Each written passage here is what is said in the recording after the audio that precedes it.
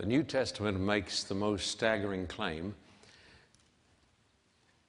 New Testament writers say that there's only one way you can get to heaven, and that's through Jesus Christ.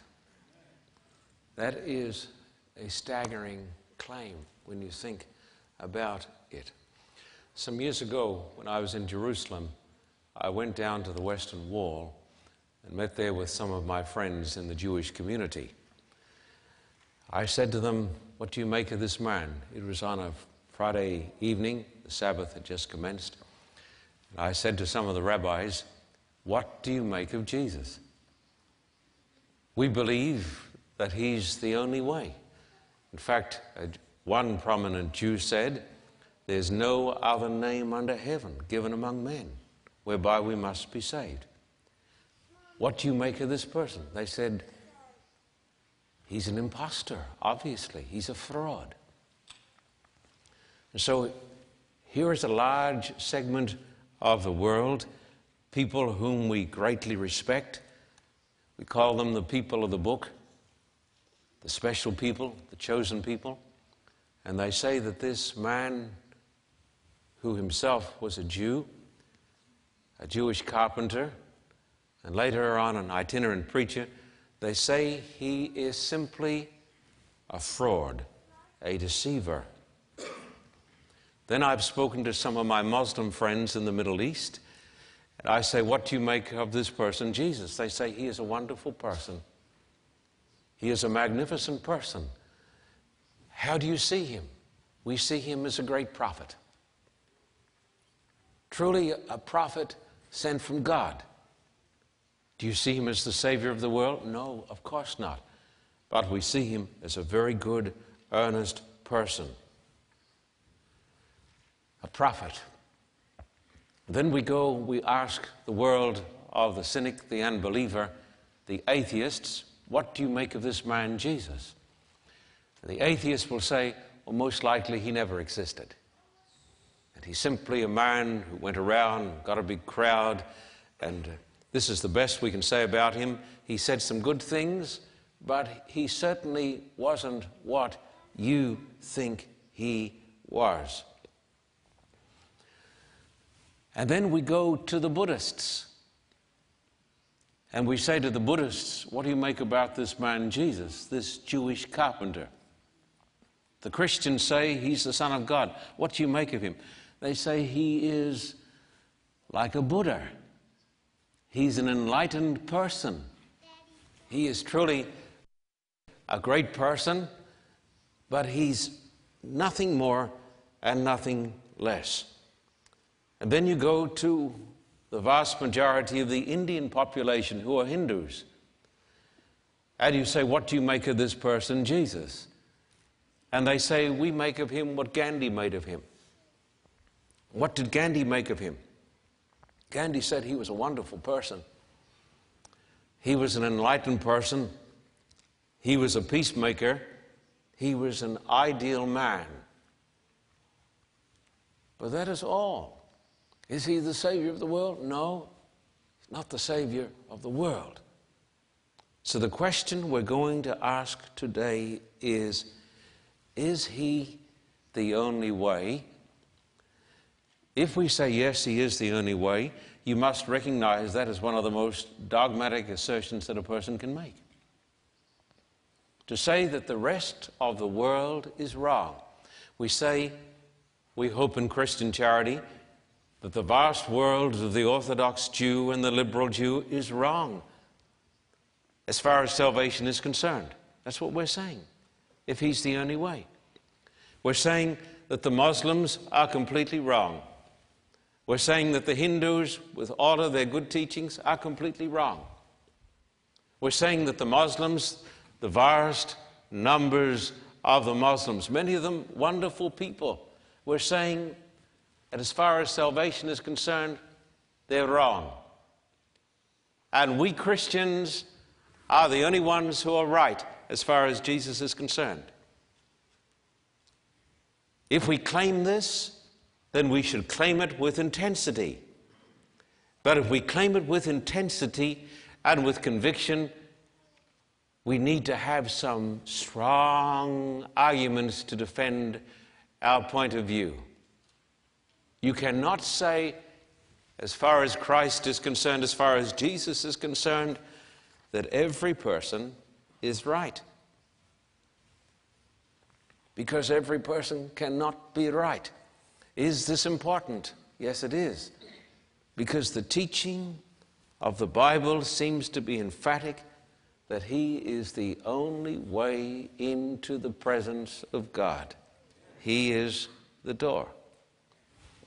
And so today, I want you to notice some amazing passages in the Bible that indicate that Jesus existed before He was born, and through the Old Testament prophets, He predicted the great events of His life. If this can be proven, then indeed He is the Messiah of the world, the Messiah of the Jews, and the hope of all men.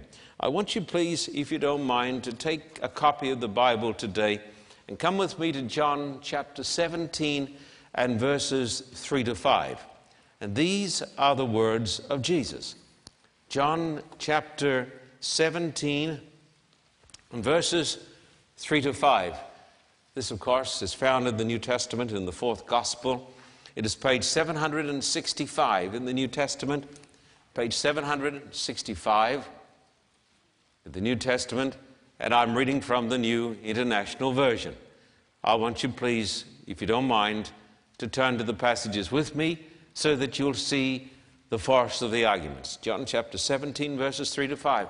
Jesus said, "Now this is eternal life, that they may know you, the only true God, and Jesus Christ, whom you have sent."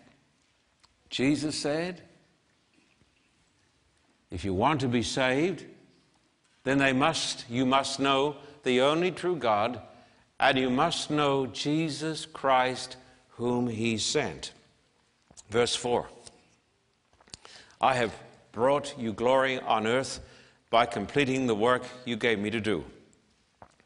And now, Father, glorify me in your presence with the glory I had with you before the world began." So Jesus said that before the world began, we don't know how far back we're going to go. Are we going to go back to the point of creation, the cosmos? Are we to go back this vast distance in time? Because He says He was there with the Father.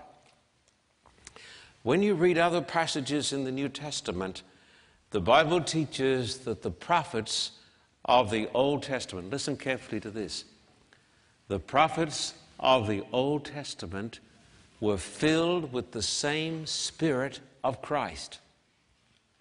That the Spirit of Christ lived in their lives, and the Spirit of Christ inspired their writings. If this is so, then Jesus, inspiring the prophets by His own Spirit when He was alive with the Father, wrote His own life story before He was born. If this can be proved, then here we have overwhelming proof, my dear friends, that Jesus is not just another Buddha. He is not just another prophet. He is not just another great man, as Gandhi said, but He is the one who is completely unique. He is the Messiah and the Son of God. Therefore, I want to say to my friends watching on television on our 350 stations across North America, please look at the evidence. I want to say to my Jewish brother, please look at the evidence. I want to say to my Muslim brother, please look at the evidence. I want to say to my atheistic brother, please look at the evidence. And the Buddhists and everybody else, notice these remarkable claims that are made, and made thousands of years ago, concerning this man whom we call Jesus. Would you please come with me now to Micah chapter 5 and verse 2? And I want you to notice these remarkable prophecies that predicted everything about him. Micah chapter 5 and verse 2. And it's a pleasant sound to hear the pages of the Bible being turned. It is page 658 in the Old Testament. 658. Please turn to the passages. 658, Micah chapter 5 and verse 2. This passage is about 2,500 years old. But you, Bethlehem Ephratah, though you are small among the clans of Judah, out of you will come for me one who will be ruler over Israel, whose origins are from of old, from ancient times. This ancient prophet said that the Messiah would come from a little town, just a tiny little town by the name of Bethlehem. The question is, did he? His parents lived up north in Galilee, in a town by the name of Nazareth. And there came a great census taking in the Roman Empire. And everybody had to leave his own town and go to the place where he was born or where he was registered. And so Mary and Joseph have to go back to their hometown, and that is Bethlehem. And so they leave the town of Nazareth, where they have their business, and they travel that large distance by donkey or by horse, and they come to this little town of Bethlehem, and as soon as they get to the town, Mary feels the pains of the baby about to be born. And history tells us they could find no place for him to stay except a place where they had cattle and sheep. And there Jesus is born in a little place at the back of the inn in this little town of Bethlehem. It was predicted and it came to pass. I want you to notice many of these prophecies. The next one is found in Isaiah chapter 7 and verse 14, as we systematically go on an exploration of discovery. Isaiah chapter 7 and verse 14, page 488. Page 488, Isaiah chapter 7 and verse 14. Page 488. Therefore, verse 14, therefore, the Lord himself will give you a sign. The virgin will be with child and will give birth to a son and will call him Emmanuel, which means God with us. Listen carefully to this, because this is a subject where you cannot have 3 or 4 different viewpoints. Listen carefully to this. The Old Testament said 750 years BC that there would come a person in the world who would be born in a most unusual way. He'd be born of a virgin. When you go to the New Testament, what is the New Testament? People say, well, some of us don't accept the New Testament. The New Testament is a genuine historical document. You can't dismiss it. It is not a fraudulent document. It's genuine history. And the history of the New Testament says that there was a man by the name of Joseph, and he was engaged to be married to this beautiful girl. She was a peasant girl. Her name was Mary. And after they were engaged, he discovered that she was pregnant. And because he did not want to embarrass his future wife, he thought the best thing for me to do is simply to break off the engagement, and then she's not going to be disgraced and I'm not going to be embarrassed. But then the New Testament says a heavenly visitor came and said, Joseph, don't be afraid to take Mary to you as your wife, because that which is conceived in her womb is not from any man. The Holy Spirit has come upon her, as it was predicted. And that which will be born in her will not be just any little baby boy, but he will be called the Holy One, the Son of God. What do we do with these things? Are we to say this story is fraudulent? Or are we to say, yes, it was prophesied, and what is more, the prophecy came to pass? Born in Bethlehem, but born in a most extraordinary way. His mother had never known a man. She was a virgin. When Jesus was born, she was a virgin. One chance in what? 1,000 million? The Bible says it happened because it was predicted.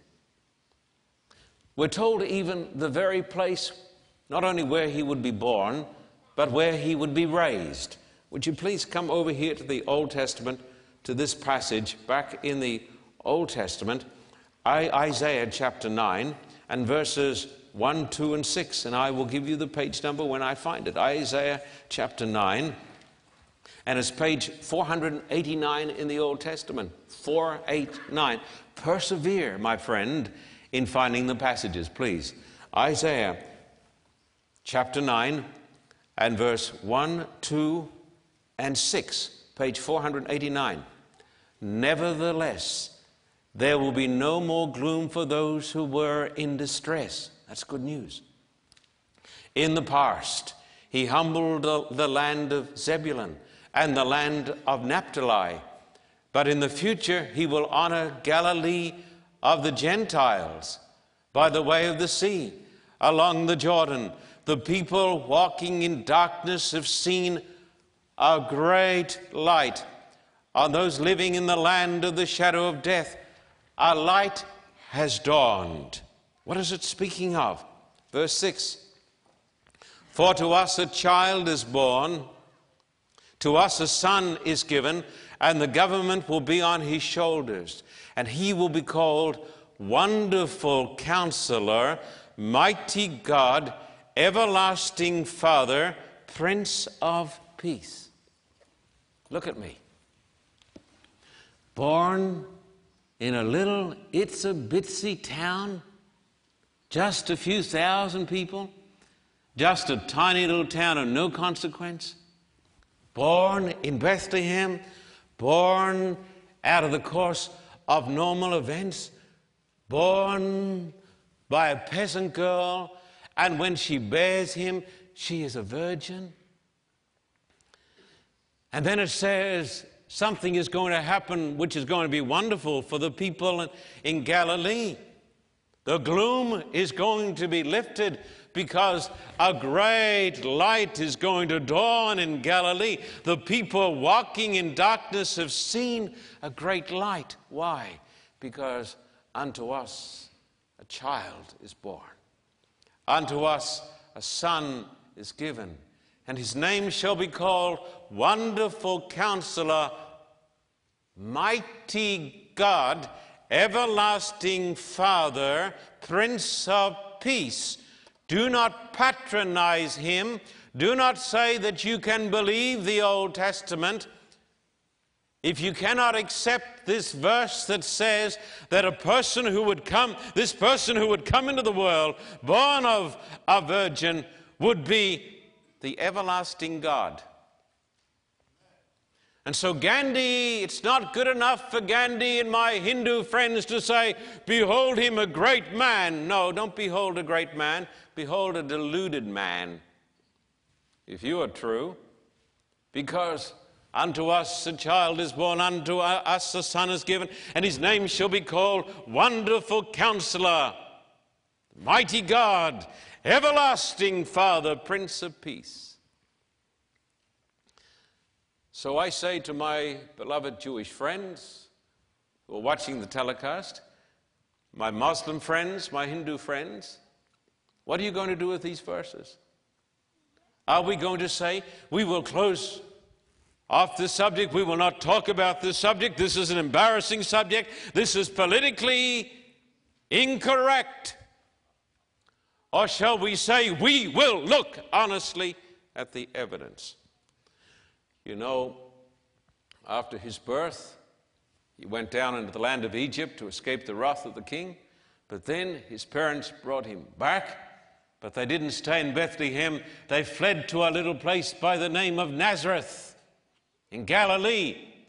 And then when he started 30 years later to preach and teach and heal, the people sitting in darkness saw a great light. And that's the light that the world needs to see today. It was even predicted when he would commence his ministry. We talked about this, was it last night or the night before, in our series of meetings? In the prophecies of Daniel, you don't need to turn to this.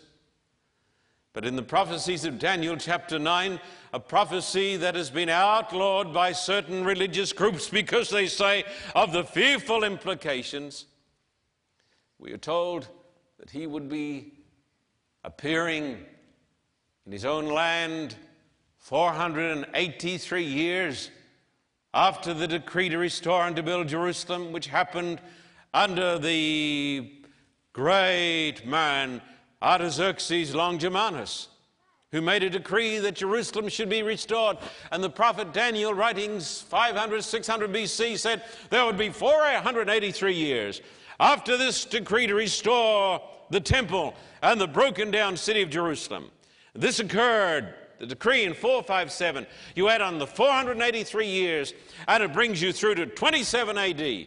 And in the year 27 AD, Jesus, according to the writings of Luke in chapter 3 and all of that chapter, in the 15th year of the reign of Tiberius Caesar, which was 27 AD, Jesus appeared in his own land and said, the time is fulfilled. What do we do with this? Do we say, when we look at these prophecies, we will not read them, we will not discuss them, we will say that everybody is a good person, that every person can be the Messiah, that every person is a Buddha, that every road leads home to the kingdom of God, and all we need to do is be sincere? That, of course, is the attitude that afflicts our age, that everyone is right and no one can tell a lie. The truth cannot be discovered and truth cannot be defined, and if truth cannot be defined, then what is a lie? It doesn't exist. That is the age, this is the climate of our age. It is not the climate of the Bible. The Bible says there's no other name under heaven given among men whereby we must be saved.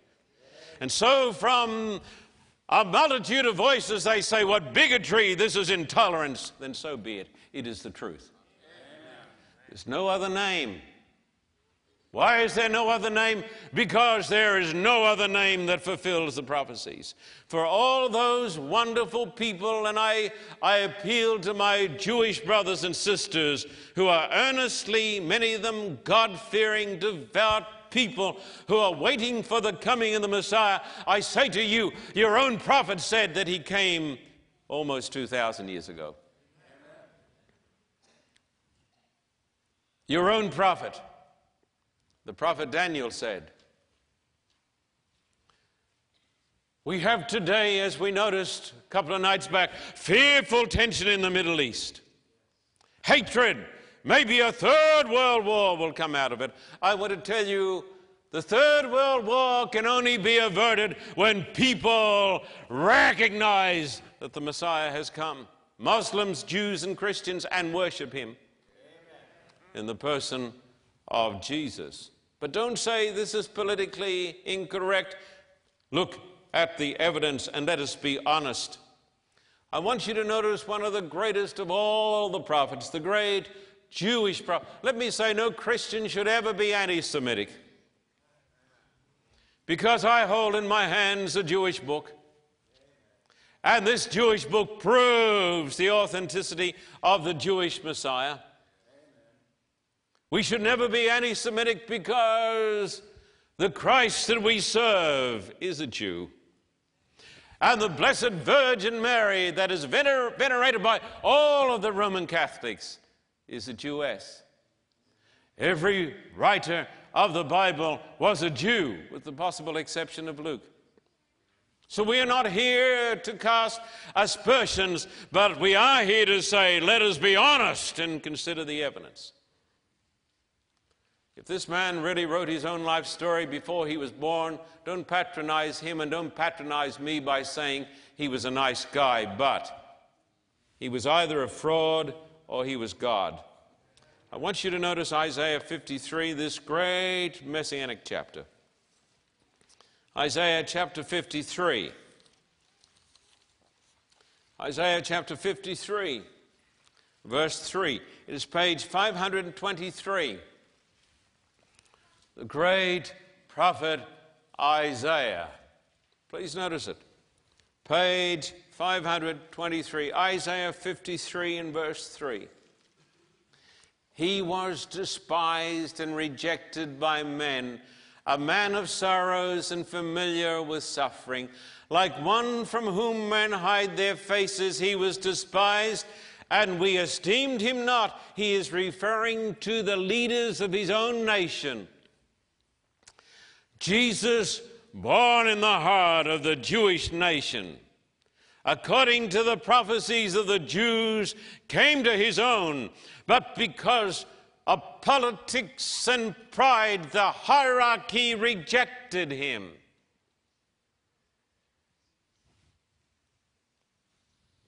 If Messiah could have arisen that was acclaimed by all, then he would not have been the Messiah. The religious leaders of his own day, like religious leaders today everywhere, were so steeped in tradition that they rejected him, and they were afraid they would lose control and power over the people. He was a threat to them. Who inspired Isaiah the prophet? The New Testament says the Spirit of Christ who was in them. And thus, through Isaiah, this man predicted his own rejection. It was predicted that he would be betrayed by a friend. Would you come over here to Psalm 41 and verse 9? Psalm 41 and verse 9. This goes back about 3,000 years. Page 401, halfway through the Bible, Psalm 41 and verse 9. The prophecy is given, even my close friend, whom I trusted. He who shared my bread has lifted up his heel against me. Was it fulfilled? Yes, it was. The last night before he went to the cross, he was eating with his disciples. And a man whom he had helped and lifted up, and a man whom he had fostered and blessed and disciples, while he was eating bread with his master, this man had plotted his master's death. His name lives in infamy.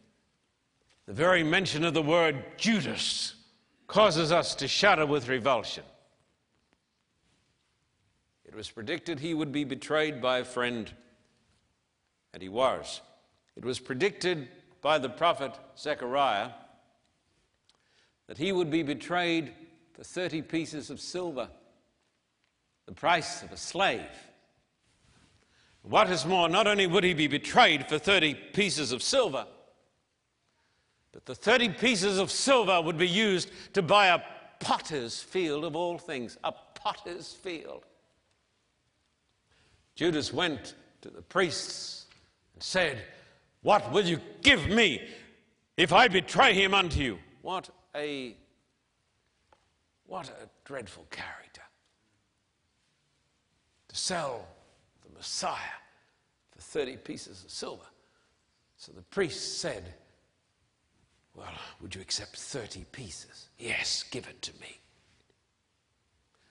And then, after the Lord was taken by the hierarchy with the help of the Romans, Judas ran back to the priests, filled with remorse, with 30 pieces of tarnished gold, tarnished silver, flung them down in the temple and said, "I have sinned in that I betrayed innocent blood." They said, "Who cares? We've got him."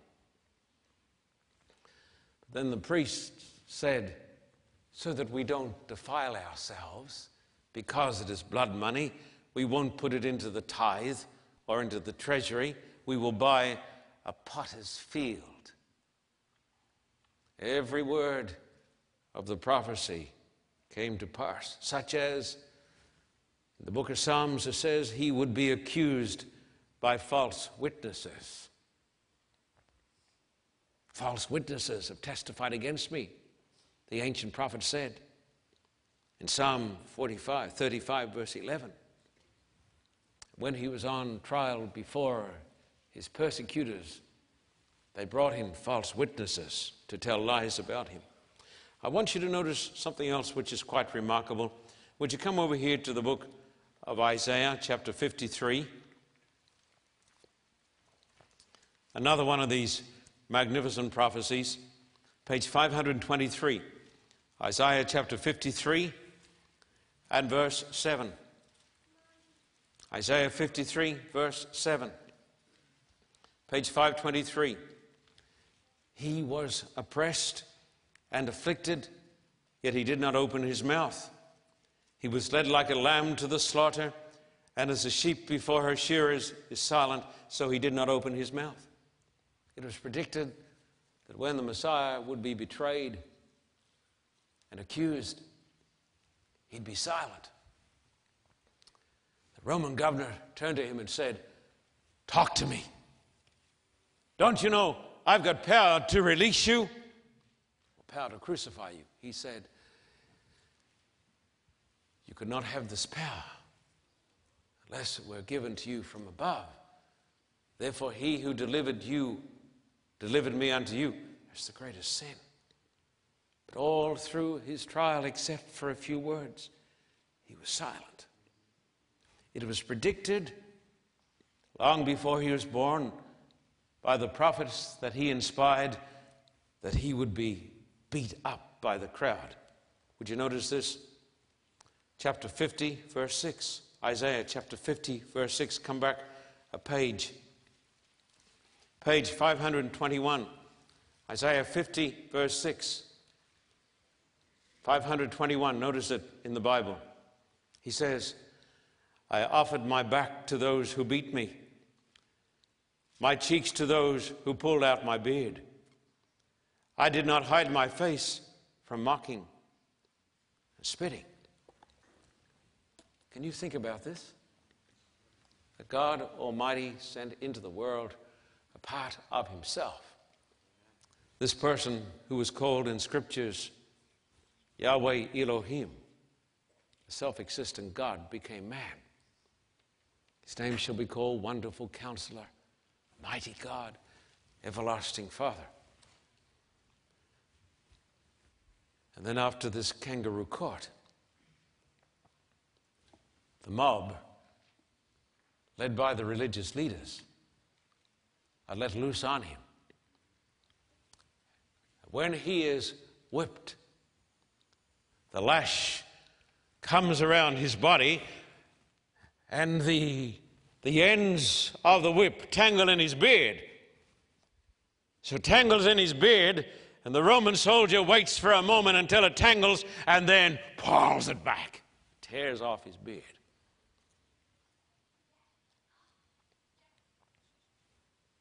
Who was this man?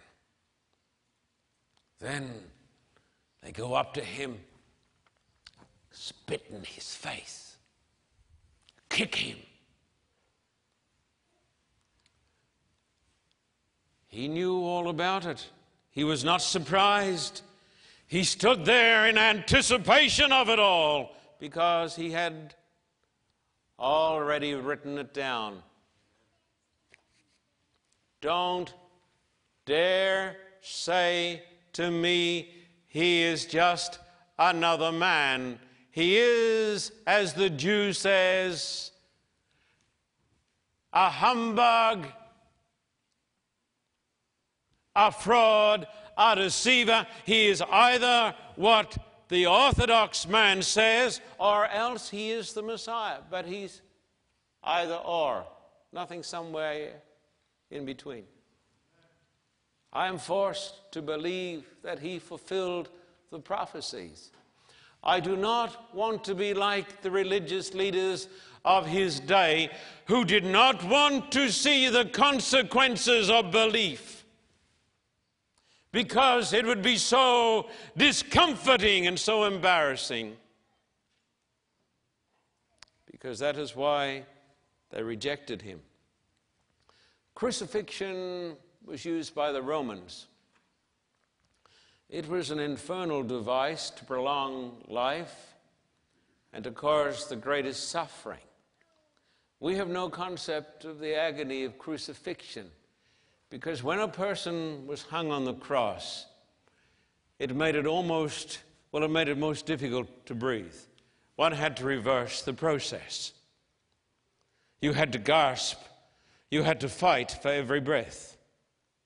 On the cross, most likely he was tied to the cross with rope to hold him on, but then his hands twisted down and nailed, and his feet crossed over, and a big nail, Roman nail, driven through his feet. There he hung with his face bleeding, with his beard torn off, the skin raw, at his back lacerated and bloodied and terribly, terribly painful. Hanging on the cross, naked, perhaps with a loincloth. The cross not very high, not high and lifted up as we like to think, but hanging on the cross just low enough so a person could go by and spit in his face, or else physically abuse him. Who is this man?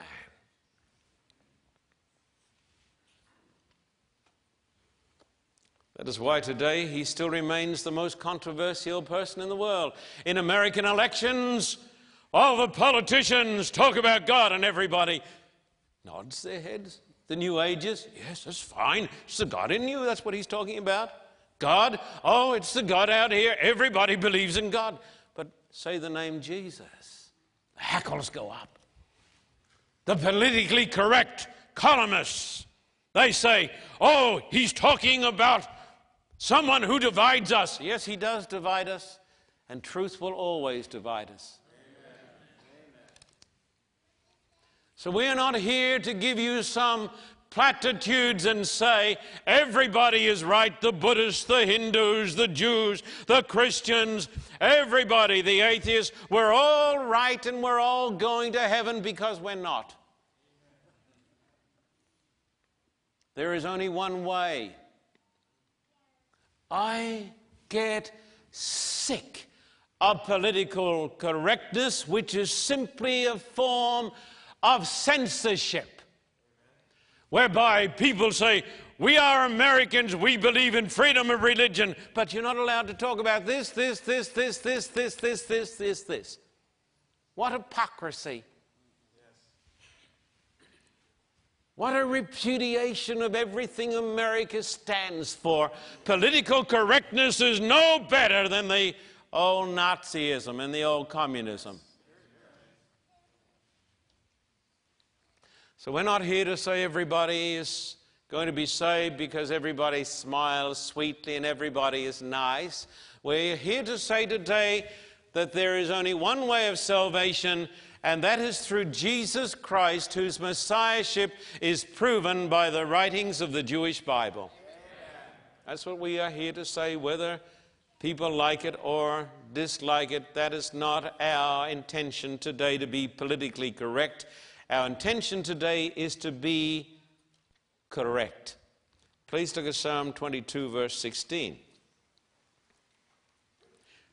Now, the Romans were great ones for crucifixion. They didn't crucify back in the days of David.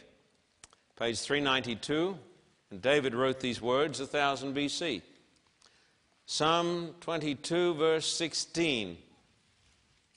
Jesus writes these words through the prophet David. Dogs have surrounded me. A band of evil men has encircled me.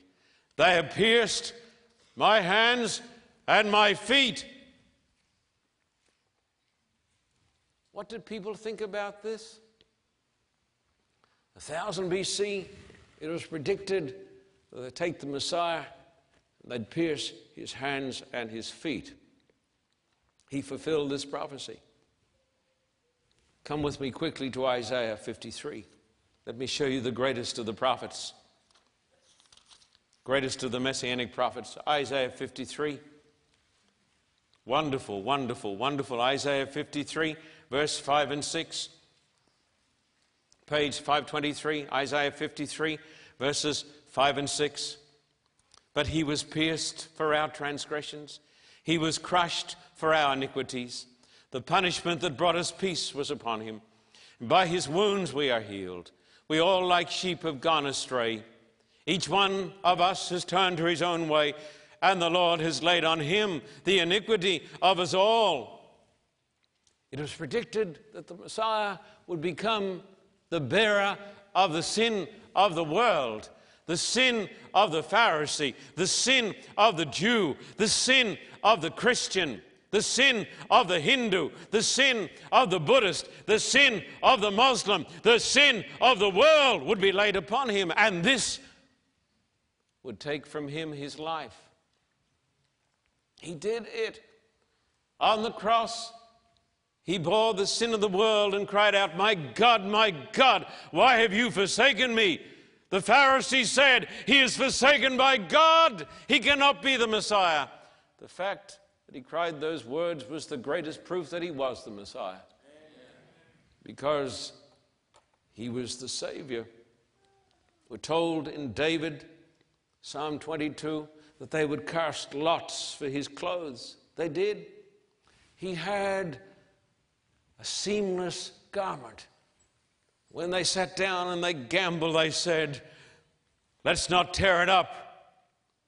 It's made of one piece, a seamless garment. Let's not tear it up. So they sat there and they gambled over the only thing he ever owned, his robe, and fulfilled Bible prophecy. Jesus, through the prophet Daniel, David, Psalm 34, said that even though he may have a spear thrust in his side, none of his bones would be broken. Did you know that? They broke the legs of the criminals who were crucified with him, but they did not break his bones.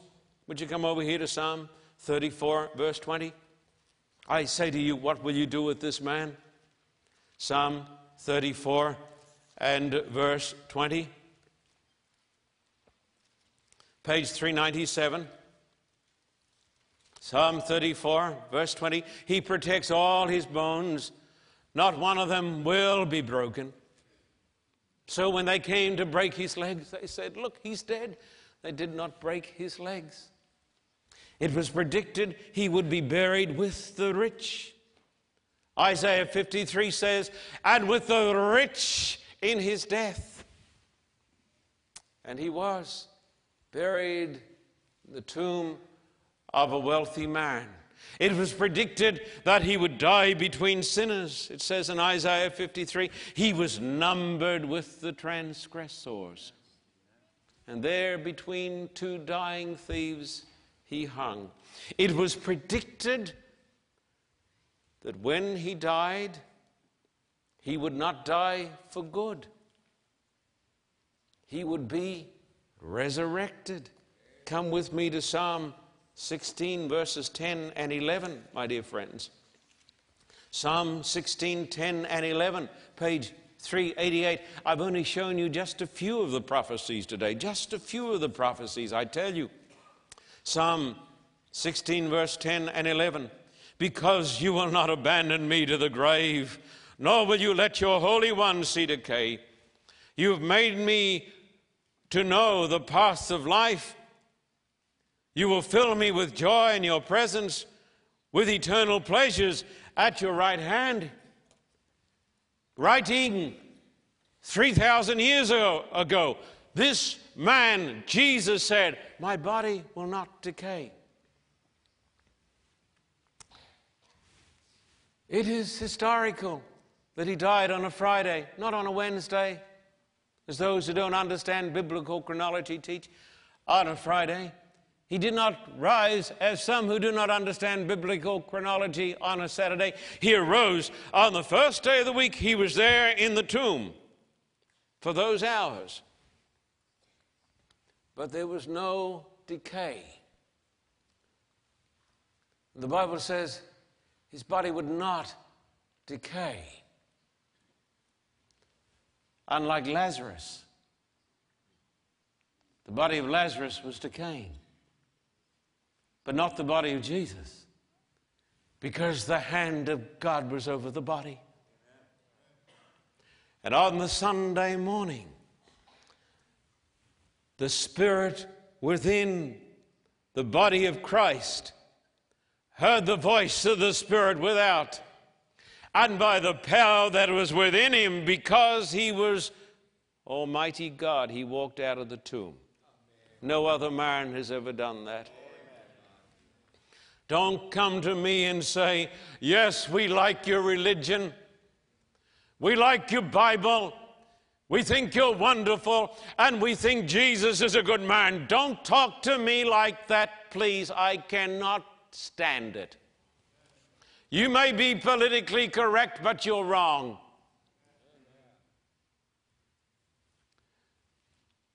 The New Testament is an authentic document.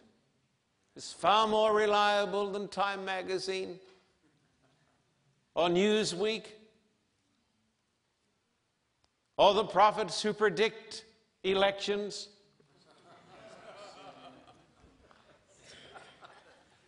This book was written not by the scum of the earth, but by the princes of men. Amen.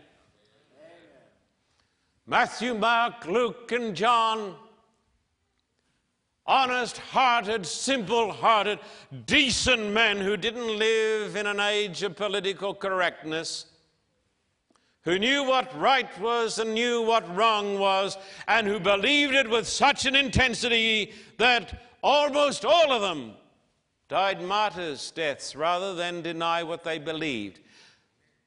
Most of us have got such a wimpy faith that if it rains, we don't go to church. That shows the depth of our convictions, this deep. We are great in this society on words and talking, but most of it is hypocrisy. But these men back there believed so much that their lives and their statements of affirmation went to the ultimate, and like Peter, they were crucified rather than give up. Most people today will give up for nothing. These people would not give up for anything. And these people wrote down the story. They saw him with their own eyes.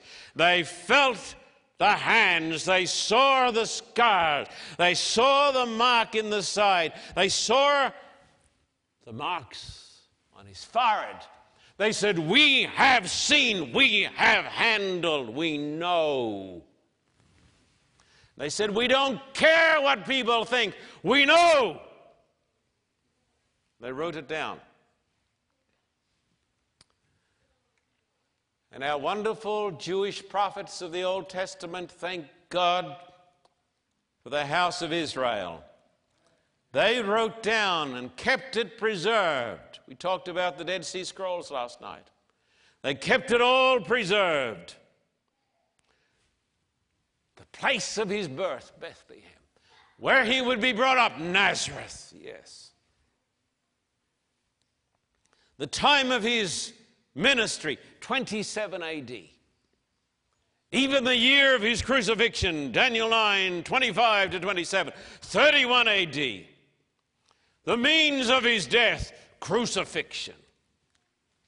The price of his betrayal, 30 pieces of silver. That he would be betrayed by one of his friends, Judas. Over and over again. That he would bear the sin of the world. Prophecy after prophecy. None of his bones to be broken. Beat up by the scum of Jerusalem. and that he would be raised from the dead. And there are independent witnesses. You may not like to consider the evidence. You may say, it goes against my culture, it goes against my nationality, it goes against this, it goes against that. I say I don't care what it goes against. And let me tell you something else what it goes against. It goes against God. Amen. Because this is truth. And there is no place here for compromise. Not all are right. There is no other name under heaven given among men whereby we must be saved.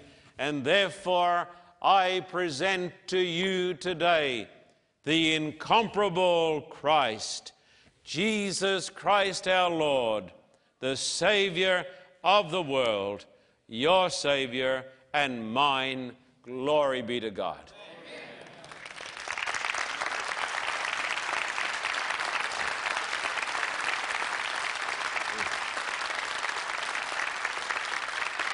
Now, I want you to kneel down. We're going to pray together.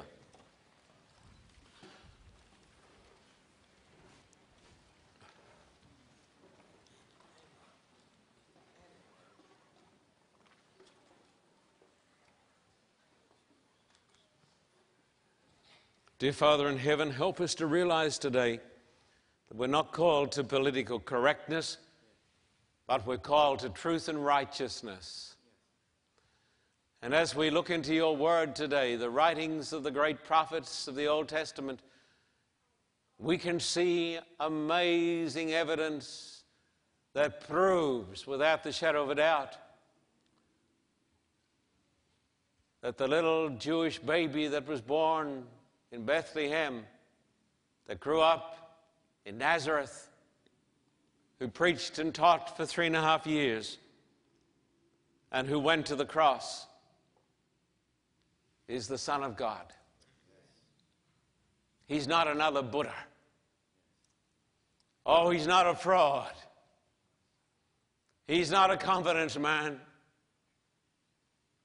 He is Wonderful Counselor, the mighty God, the everlasting Father, the Prince of Peace.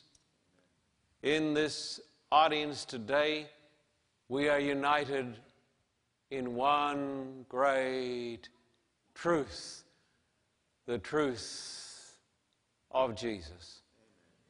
Some of us here today come from Judaism. Some of us here today are Jews. Lots of us are Gentiles. Some of us are from America. Some of us are white. Some of us are black. Some of us are brown. But all of us today are believers in Jesus. Amen.